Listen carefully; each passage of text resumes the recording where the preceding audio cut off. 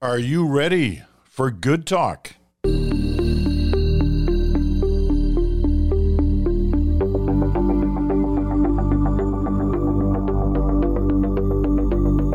hello there, Peter Mansbridge here. Chantal is in Montreal. Bruce Anderson is in New York City today. And here is the first good talk of season 4, and it's good to have you both with us as we launch the fall season. You know, I was thinking this morning, if I was ever the leader of an opposition party, I couldn't think of anything better than to wake up some morning on the eve or the day of my party's convention, trying to determine how we're going to tackle the governing party, and to look at the front page of the paper and see that my party had a 14-point lead. Now, there's no election tomorrow or this month or probably even this year, maybe not even next year. But a 14-point lead as your party meets in convention, it's almost unheard of. It's certainly been a while since we've seen anything like that in Canada. Now, Mr. Polling Man, this is one of yours, showing the 14-point lead. It's not exactly out of place. Others have shown 12 points recently. Some others have shown 4 or 5 points. But nevertheless, it is a huge lead if you believe in this one. So tell us why we should. Well, when you say it's one of mine, it's an Abacus poll. I'm not the chairman of that firm anymore, but obviously was associated with it for a number of years. So I just want to be clear about that. Look, your setup for this, Peter, was if I were the leader of the opposition, I'd wake up in the morning and I'd love this headline that says I'm 14 points ahead, and almost as though you'd want to kind of walk around the city or the town and show the headline to people. But I don't think that's how it would work. Or if that was your instinct as leader of the opposition, your staff would tell you, no, you're not going to do that. Instead, they would go and find the headline of the poll that says it's a dead heat, and they would give that to you, and they would say, walk this one around and tell everybody it's a dead heat, because at 14 points ahead, this is when some bad things normally start to happen to somebody who's in that situation. What do I mean by that? Scrutiny. This is when all of the eyes turn to the person who looks as though they're likely to win the next election, and all of the questions about, well, would that be a good thing? What don't we know about that person that we should know about? What did they say that maybe we could kind of pick at a little bit and observe some weakness in?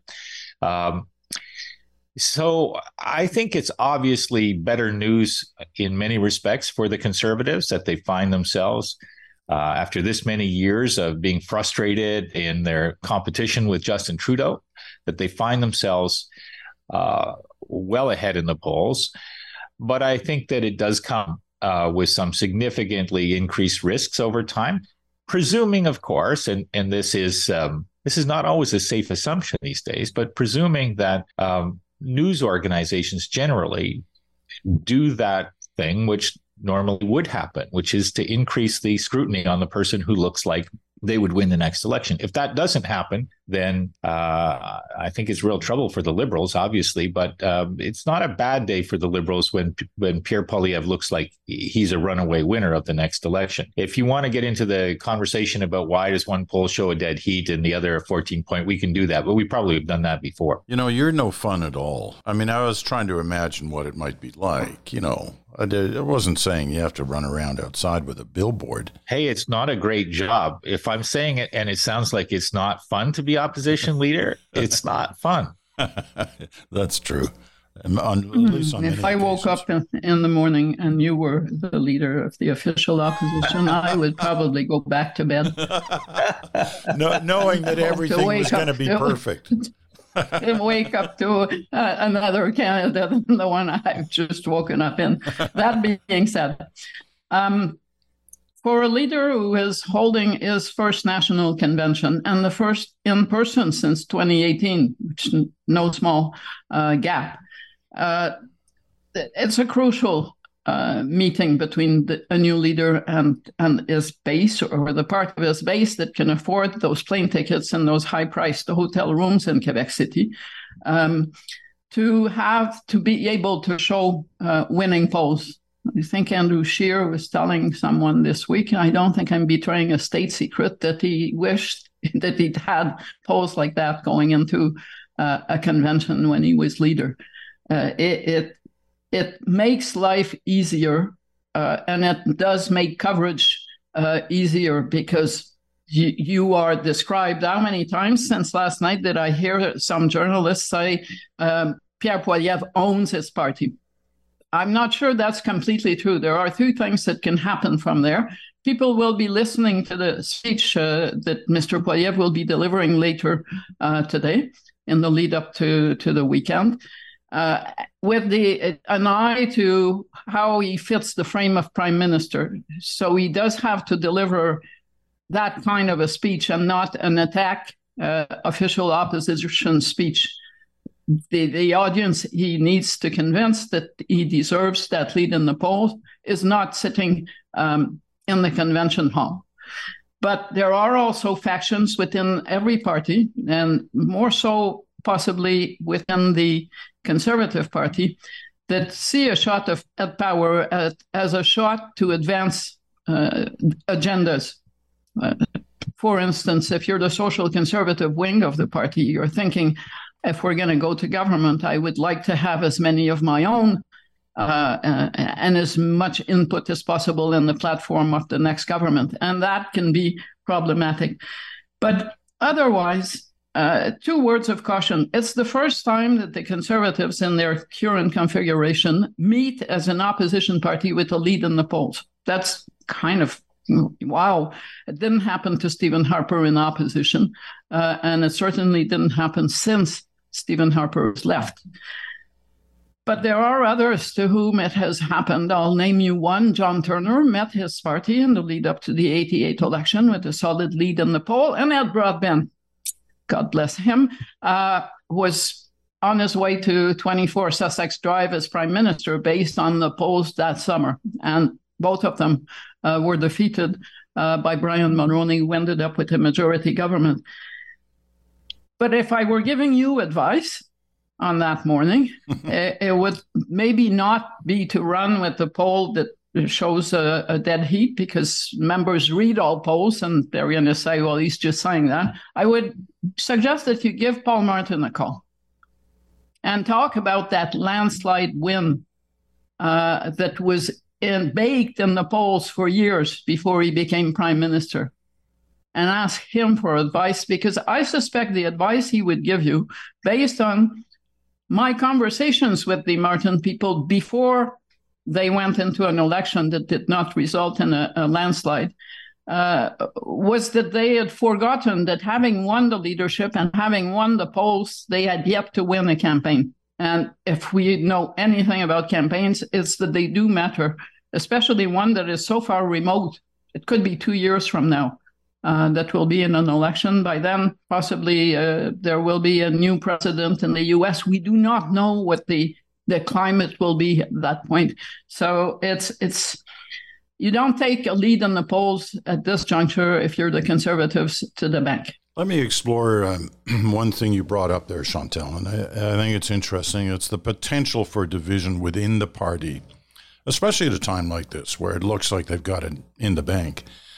Division along the old kind of historic lines within the Conservative Party, the right and the more progressive side of the Conservative Party, if you want to put it that way. It was interesting that Poilievre said this week, and this is not unusual for a party leader to say this, but that if the platform is voted upon and policies are put forward, he's not bound by them. He doesn't have to go along with them. And that's true of any party.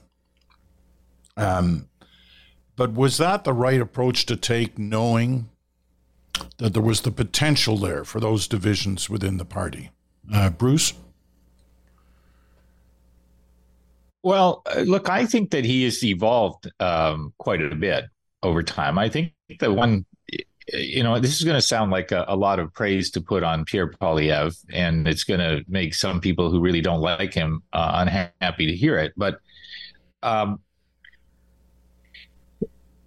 the person he was as a political leader not that long ago with somebody who took a lot of risks, said a lot of politically risky things, toyed with some fairly incendiary ideas, hung out with some people who are political trouble waiting to happen to you. He's not that now. I think that what he's done over time, and there are days when he moves off script like everybody else in politics. But I think for the average person who doesn't pay very much attention to politics, if they're hearing a message from him, it sounds more like, I'm going to worry about your paycheck, the cost of your house, and make sure there's enough doctors to take care of your health. Those are pretty mainstream issues. I think that what he did effectively is crack the ice that encased the prospects of the Conservative Party. And he was unlikely as the person to do that, at least compared to Aaron O'Toole, because he looked like he came from that school of thought in the Conservative Party that kind of enjoyed the kind of the harsh conservative message. Well, he's definitely been pretty disciplined in staying away from it. And I think there's been a bit of an evolution. He never says anything nice about Justin Trudeau, but he doesn't sound every day as though that's the only thing he wants to talk about, is what a horrible person, what a horrible leader, what a horrible prime minister Justin Trudeau is.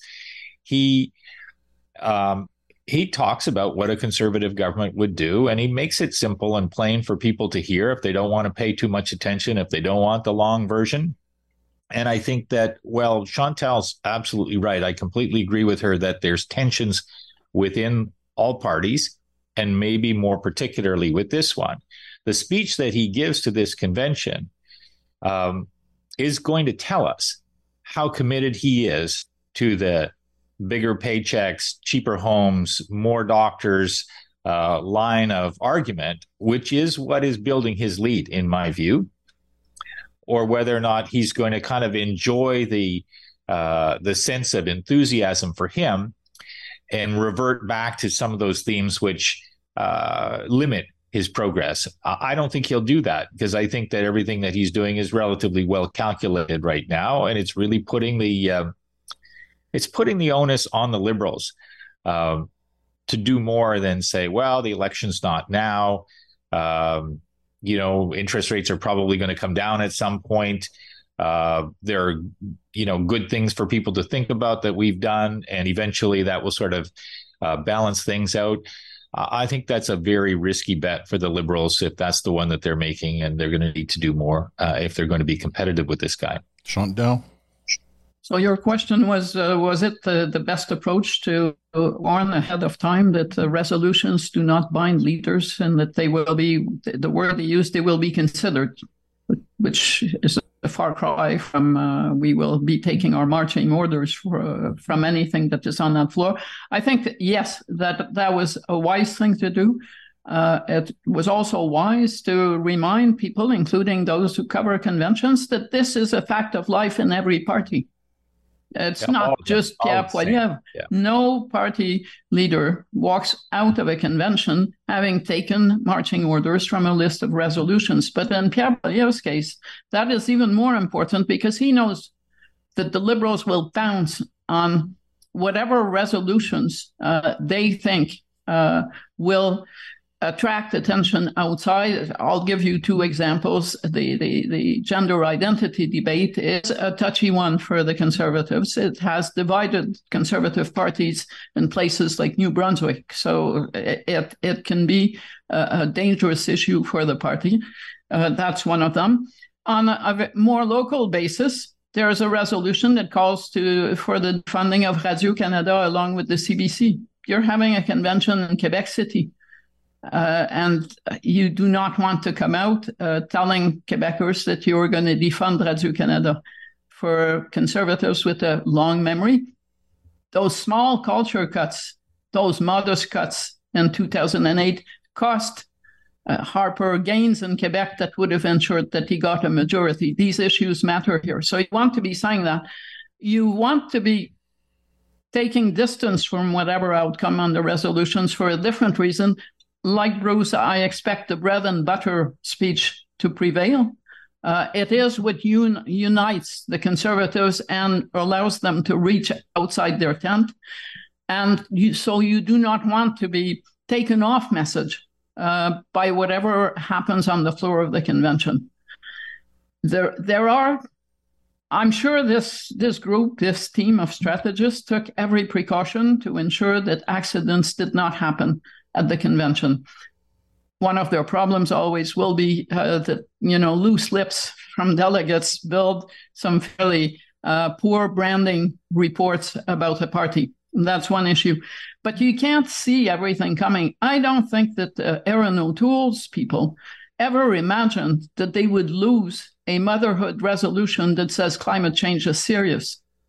And that did a lot of damage to Mr. O'Toole, more so than I think most people could have expected. So but those are accidents. And I'm assuming that they're spending the weekend crossing their fingers thinking we can't have an accident like that. The list of resolutions, by and large, looks fairly innocuous, but the debate around those resolutions could also reveal stuff that maybe does not reflect the leadership or even the caucus, but reflects poorly on the party. Bruce?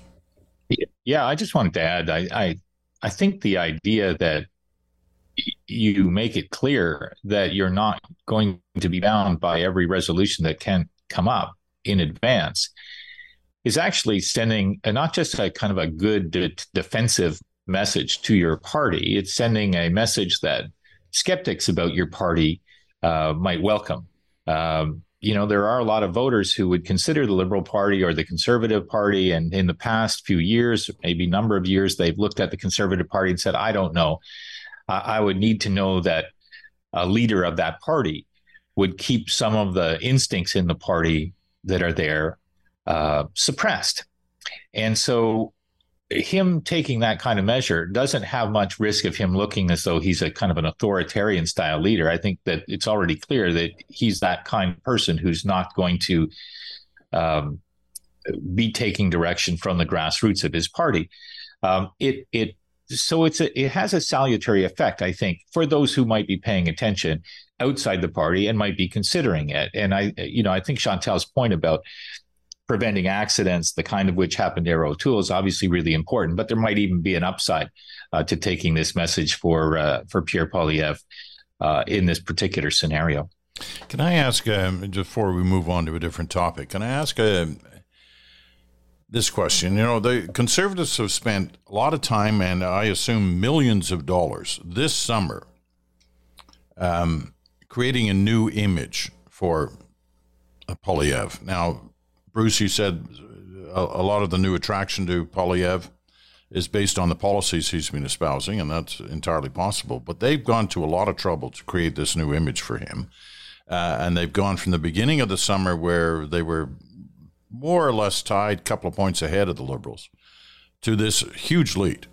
At the same time, the television airwaves, for whatever they're watched these days, especially in the summer, have had this new image, this transition of Pierre Poilievre from the kind of staid, suit and tie guy to a guy who's now in a muscle T-shirt with a blazer and no glasses and,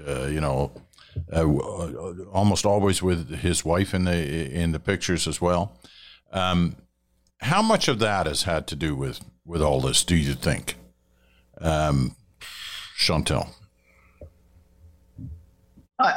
I think that they used the summer wisely, that it paid off for them to use the summer stage to feature someone other than the attack dog you see in the House of Commons in the context of question period, where it's really hard to be the leader of the official opposition and not look like you're an attack dog. That's basically your job. And to tone down some of the over-the-top rhetoric that Mr. Poilievre was using. I think those ads, I agree. I'm not going to disagree with you and the notion that people don't watch as much TV in the summer, having confessed to not owning such a thing as a TV. But there are people watching. Those ads can't hurt, especially at the time when my my sense has been all summer that the Liberals have offered the public on those issues very much of an empty frame. And so it wasn't even a let's compare, because on the one side there was an empty frame, and then there was Pierre Poilievre kind of remaking himself in front of whatever audience was available. So I think they've wisely looked at where they were after the last by-elections in the spring, decided that they needed to do something about Pierre Poilievre's image, and went about changing it. There are small things. I'm going to give you a really small example. In this province, calling a political leader just by his first name when you're attacking him is really considered disrespectful of the function. The notion that you would go around and say, Justin is like this, Justin is like that, is so reductive that it doesn't go down well. This is also the place where we say vous on Radio-Canada and on other programs to people we've known for 30 years, and we would say tu normally. And I was listening to Mr. Poilievre, and I in French, and I watched him catch himself. He started saying something about the Prime Minister, and he said, Justin, and there was just that short pause, and he says, Justin Trudeau. And I thought, yes, because when your clip says Justin Trudeau, people are going to listen to that clip.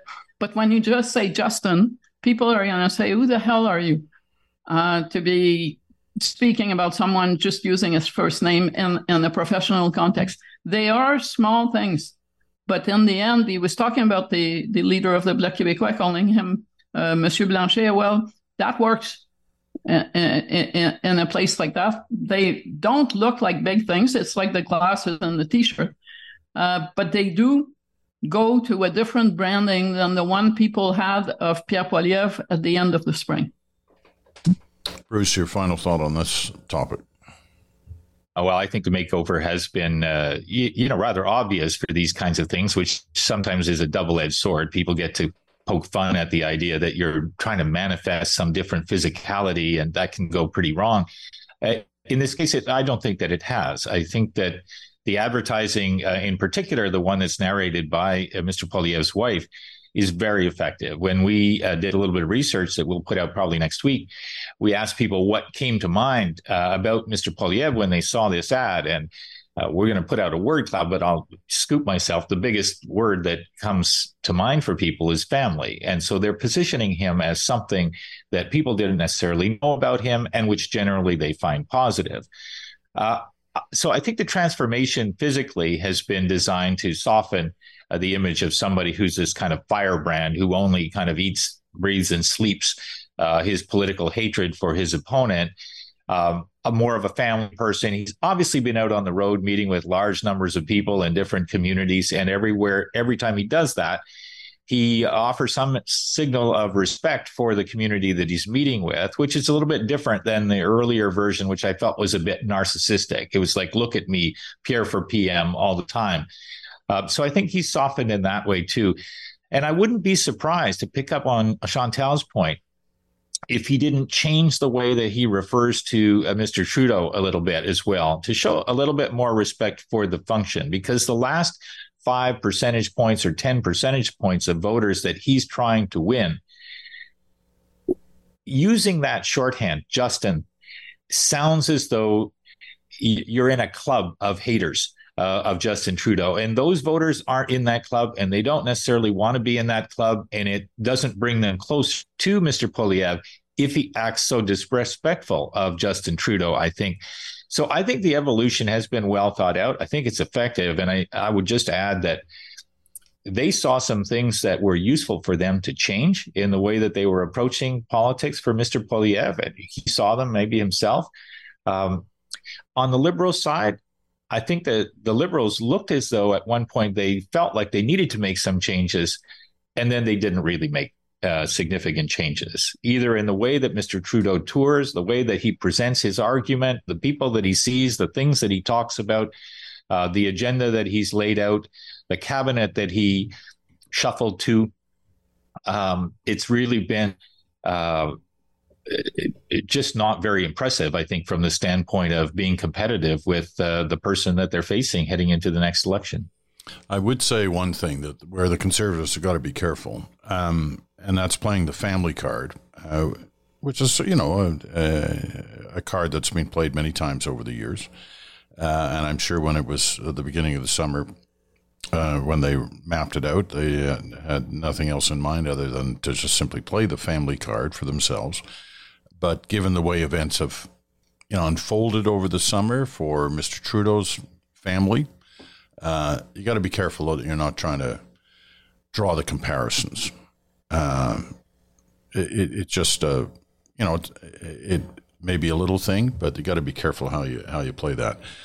You wonder whether there will be an image makeover for Justin Trudeau. Are they going to drag out the old canoe commercial again that they used in 2015, or are they going to do something?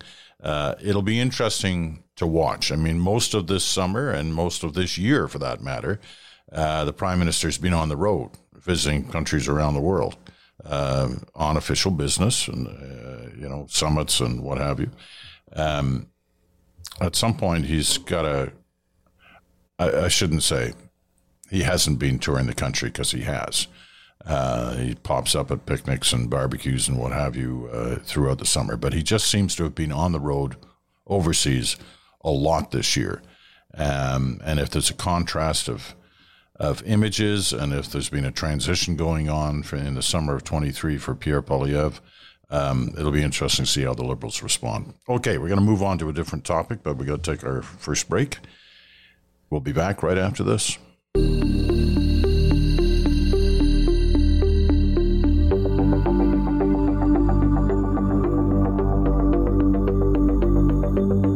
And welcome back. You're listening to Good Talk, first edition of the season 4. Chantal's in Montreal. Bruce is in New York City today, and I'm Peter Mansbridge in Toronto. Okay, topic 2 for today. 3 of the provincial premiers kind of took on the Bank of Canada this week, demanding they reassess their position on interest rates and the damage the premiers feel that it's doing to the country, and that the Bank of Canada's got to change its policy direction. And those premiers were Ontario, BC, and Newfoundland. This is kind of unusual. It's, others have spoken out about interest rates in the past, but this seemed like a coordinated attack of some kind. And there was blowback saying this isn't their business. They don't have a monetary policy as part of their portfolios. Good thing, bad thing that the premiers weighed in on, or at least these 3 premiers weighed in on interest rates. Bruce, why don't you start us on this? Well, I think it's kind of a natural thing, to be honest. I don't know if I'd qualify it as good or bad. I understand that, our friend Andrew Coyne doesn't like it when politicians talk about what the Bank of Canada should do. But, it is like suggesting that politicians shouldn't do politics. They're going to be aware of the fact that interest rates and the increase over the last year and a half or so have really caused a lot of consternation for a lot of people. And there's even more coming, because we're entering into a whole cycle of mortgage renegotiation in the coming months, which is going to be a major financial pressure point for a lot of people. It might not be right now, although it has been for some people, but that's going to increase until interest rates come down, and no one knows exactly when that horizon is. There's always a lot of speculation, and most of the speculation seems to be that sometime in first quarter of next year, perhaps, we might start to see some easing of rates. But in the meantime, if you're a politician and you're not evincing some sort of angst on behalf of your constituents, you're missing the plot.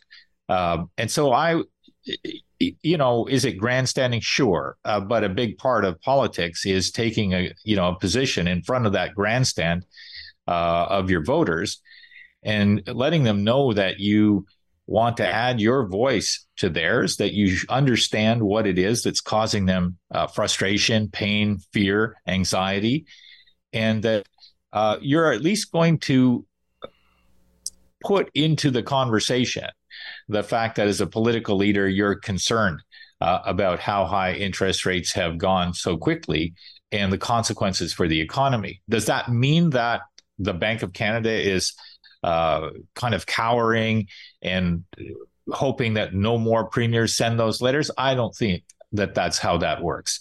And so I think it's a bit presumptuous to imagine that the Bank of Canada is staggered by the interventions of the provincial premiers saying, wouldn't it be great if interest rates weren't so high?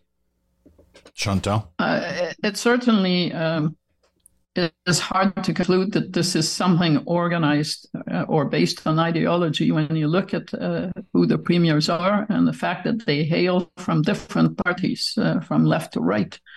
So I don't think that Mr. Ford in Ontario takes advice from the new Democrat Premier of BC on how he's going to be handling issues like that. But I do think that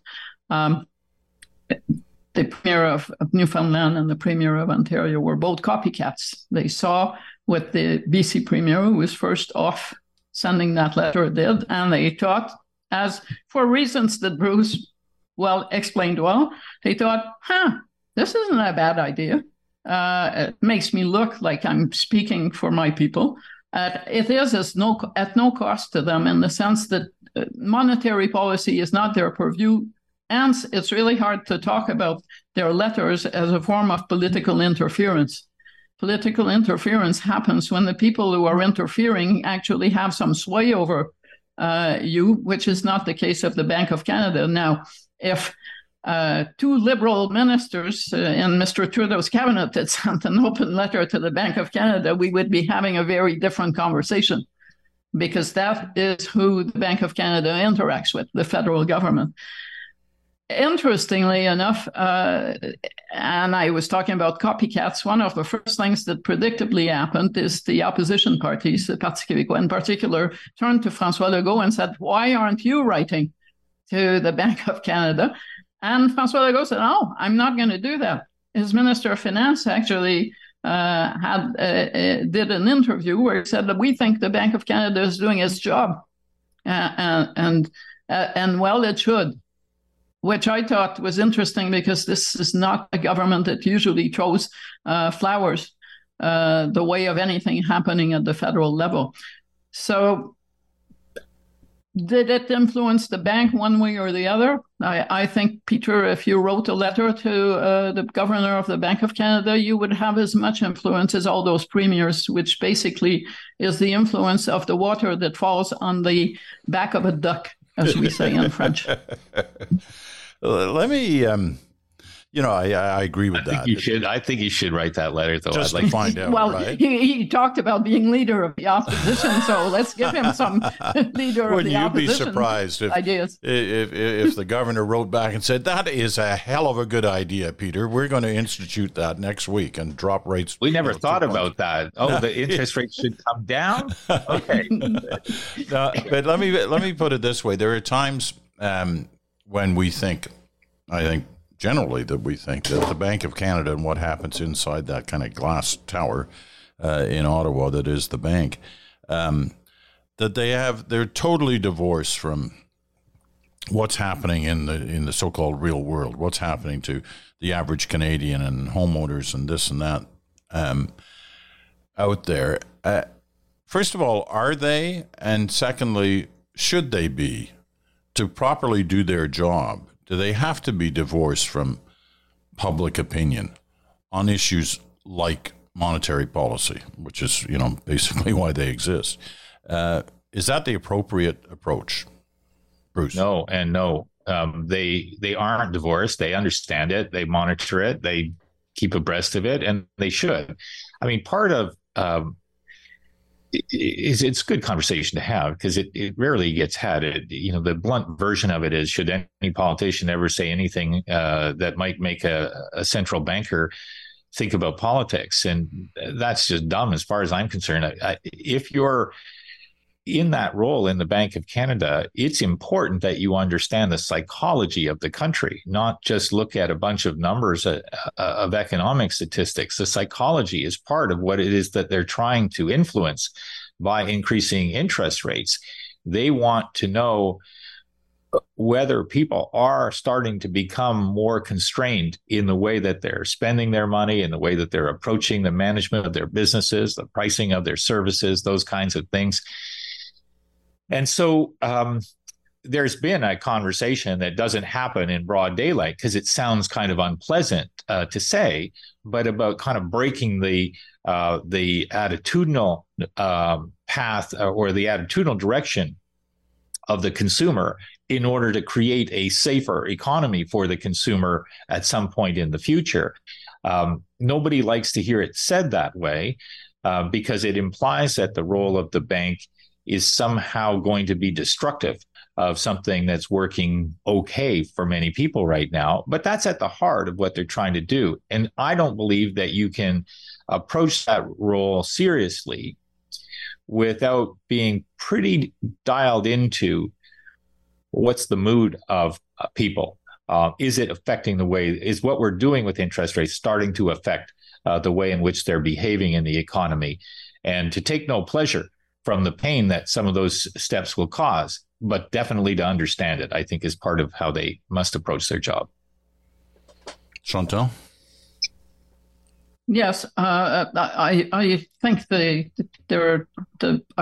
Bank of Canada traditionally has lacked communication skills. That all of these things that Bruce talks about for sure are part of the mix. But when someone from the bank gives an interview and gives the impression that there aren't enough job losses, it's communication 101 failed totally. I also, and I know that people who know the economy and are economists think so and know more than I do. There has not been a lot of transparency on the part of the bank to explain why or whether the 2% inflation benchmark is still relevant at a time when its control over what's been happening, for instance, in China since the pandemic, which changes so many things on the economic front on a global basis, or the impact of the war between Russia and Ukraine and what's been going on in Europe, and how that has some implications for inflation.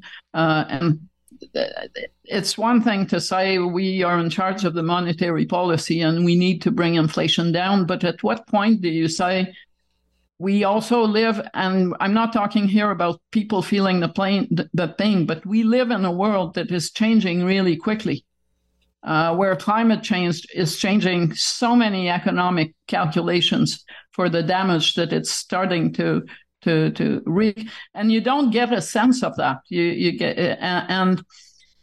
and I think a lot of people can't relate to the Bank of Canada or feel it's disconnected from them, not so much because people who work in it do not understand that they're causing pain for people, but because the bank seems to adhere to a dogma, and it does not do any efforts to really lay down the terms of why that dogma is appropriate when everything else around you is changing and everything that you assumed was the way things were is no longer the way things really are.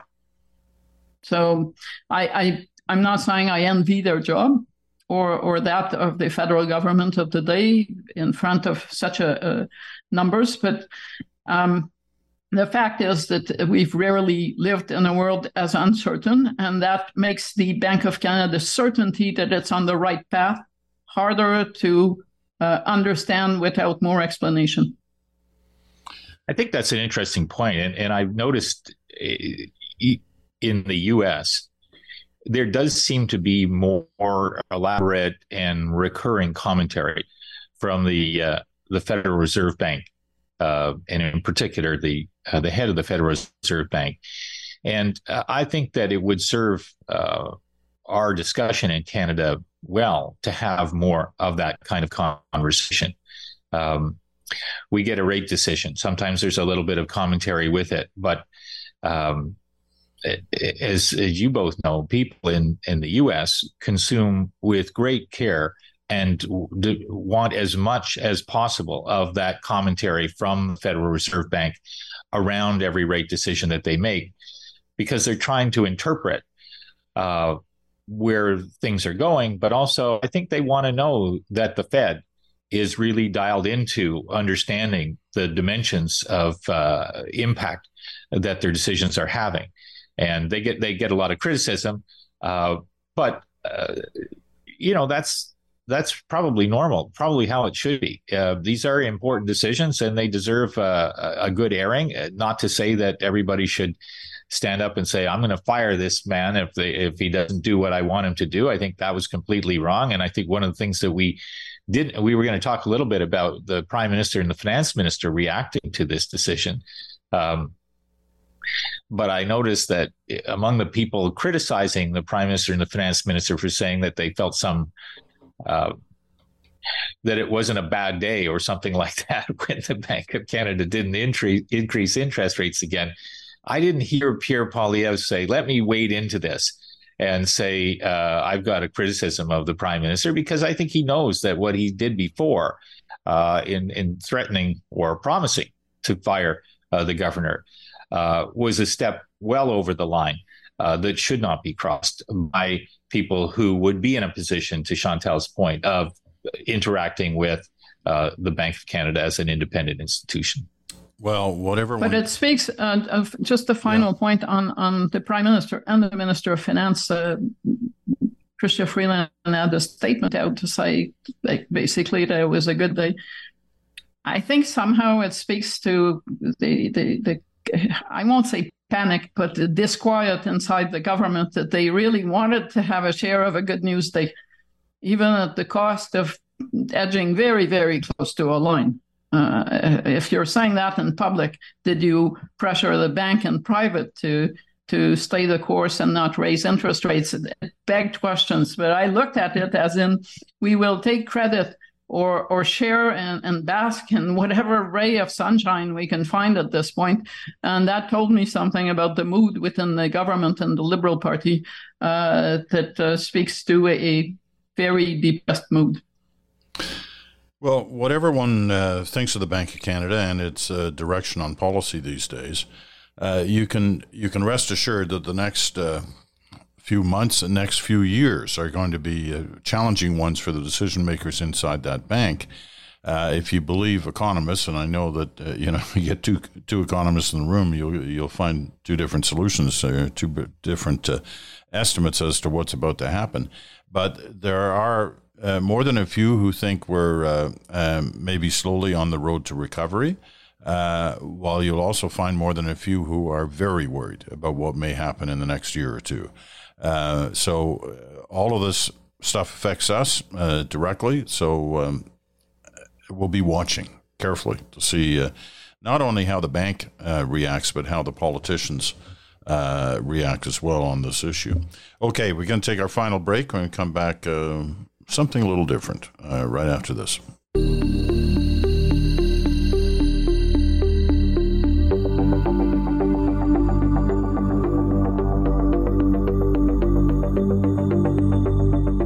And welcome back. We're into the last segment of Good Talk for this Friday. Chantal is in Montreal. Bruce is in New York City. I'm here in Toronto. Okay.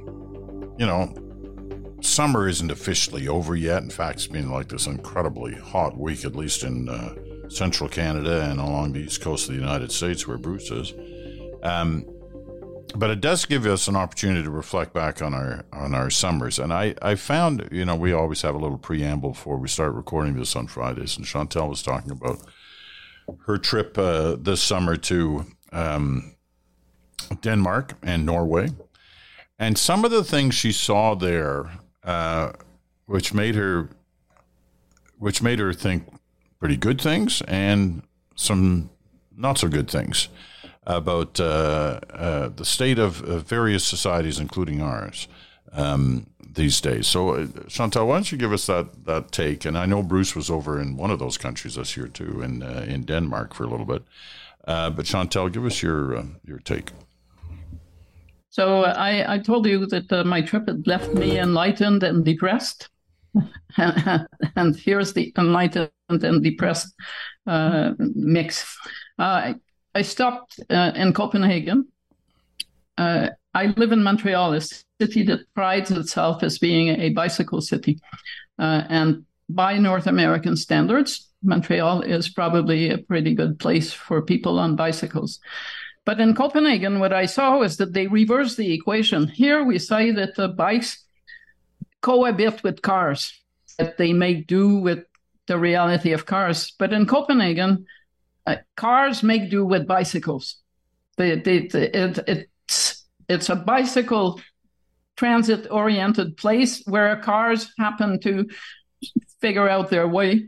And the number of bikes and the way the system works was quite amazing. So the enlightened is, yes, when you flip the equation, you get results like that. But B, we have not done that. And we are not really that bicycle haven that we think that we are. And then I moved on to Oslo. And I don't know if many people Google it online. They have a new opera house in Oslo. It's not just an opera house. It's a place where people can walk basically the entire roofs of the opera. They are a public space. You walk up them, around them. The view is spectacular. I never went inside the opera house. And I looked at that and I thought about the fact that we don't do a lot of big things in this country anymore. And when we do, we usually don't succeed at them. And here is a country of comparable size. I'm not in Paris or London, doing things like that. I was trying to think of the backlash that would attend such a project in this country.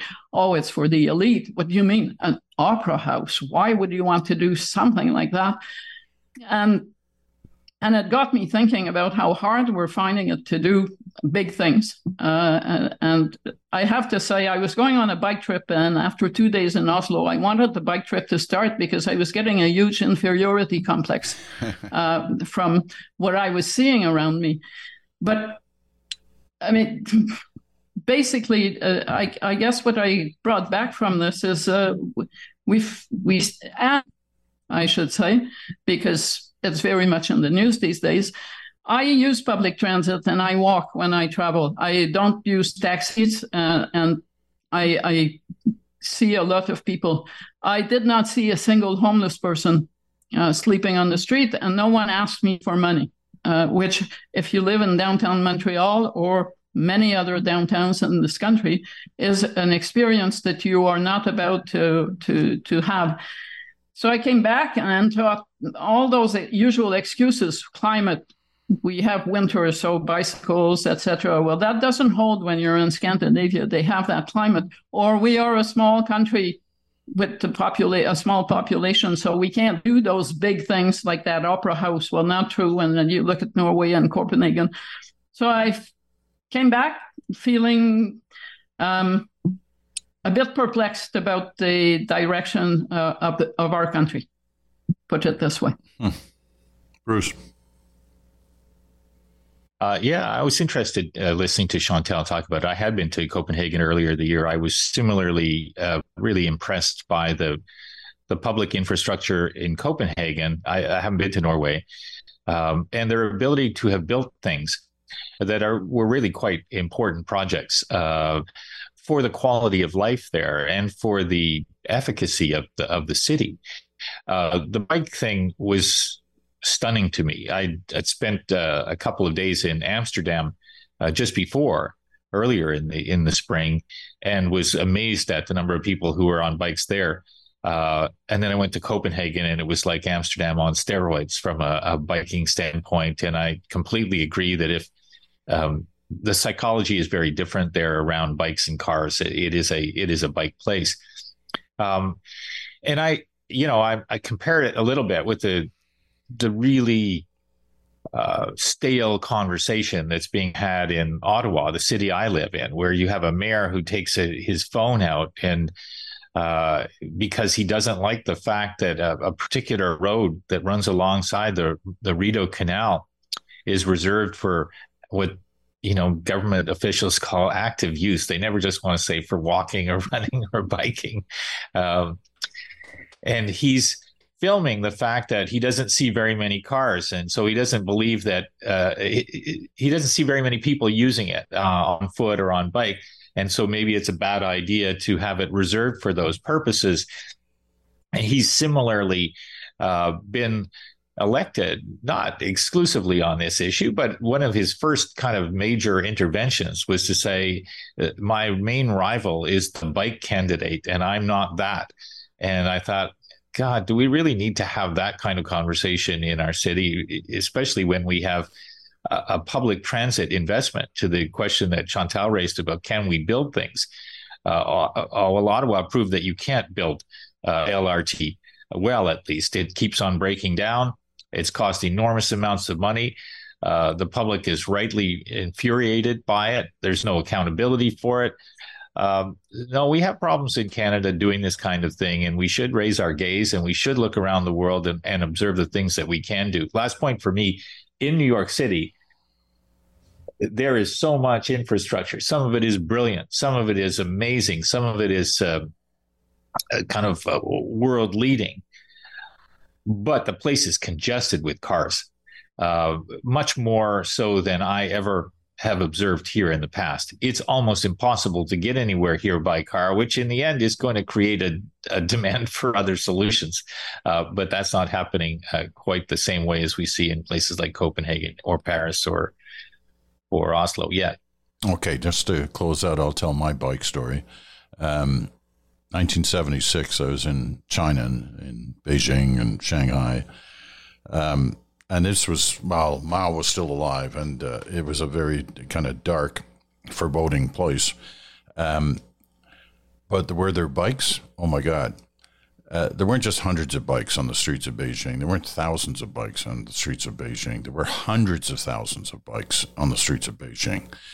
Not because they wanted to ride bikes, but because they couldn't have cars.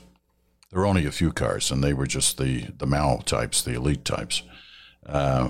That's done the total reversal now. China, Beijing, one of the most modern cities in the world. But I'll always remember those scenes of the bikes, and the almost chaotic nature of it all. Anyway, that's it for this day. First good talk of the new season. Thanks to Bruce. Thanks to Chantal. Have a great weekend, everybody. We'll talk to you again on Monday. Conversations with Moore and Butts. It's a good one coming up on Monday. Take care.